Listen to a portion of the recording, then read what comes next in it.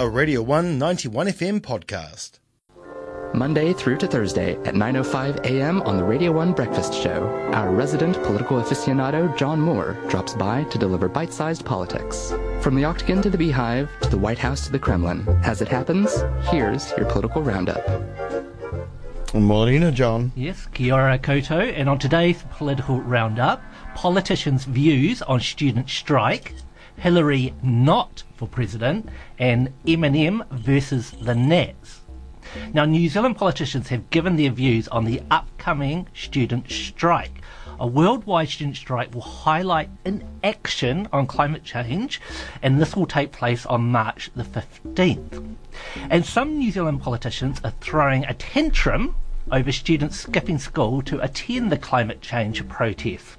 Deputy Prime Minister Winston Peters was particularly pissed off with the up-and-coming strike and stated that attending school was compulsory. PM Jacinda Ardern was also unsupportive of the strike, saying that the government was already doing its bit about climate change.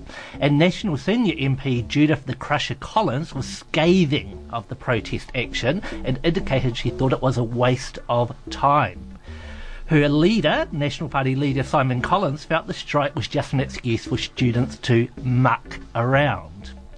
However, Green MPs were overwhelmingly supportive of the student protest, and surprisingly, Labour MP Damien O'Connor, an MP usually known for his conservative political stance, was also very supportive of the strike and said he would even support his kids attending the strike. This worldwide protest against climate change is incredibly significant. Although concerns about climate change are widespread, it is almost unheard of to have mass political action targeting this issue.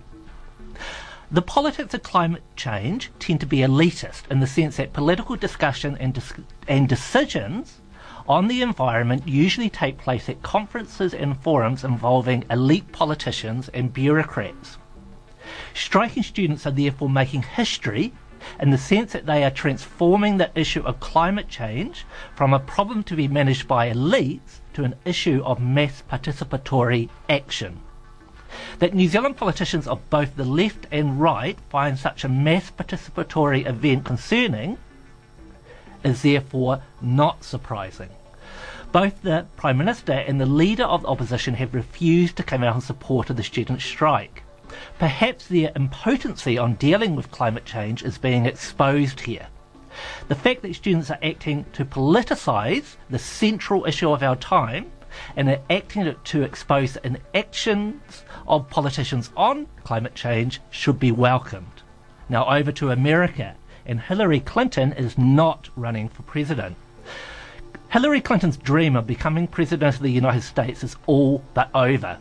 The former First Lady and Senator has ruled out running for president in 2020. Hillary Clinton has definitely made a wise decision to opt out of the presidential race. She represents the politics of the past, and her mantle has been usurped by a new layer of zeitgeist Democrat politicians. Clinton is very much a third-wave politician who accepts the prevailing economic coordinates and what was the prevailing liberal political consensus. However, politics has taken a radical turn on both the left and right, and there is now a pressing demand for bold and non-orthodox politicians, or even anti-political politicians. Hillary Clinton just doesn't fit that mould, and so she has been relegated to the dustbin of history. And finally, hip-hop megastar M&M is still at war with New Zealand's National Party.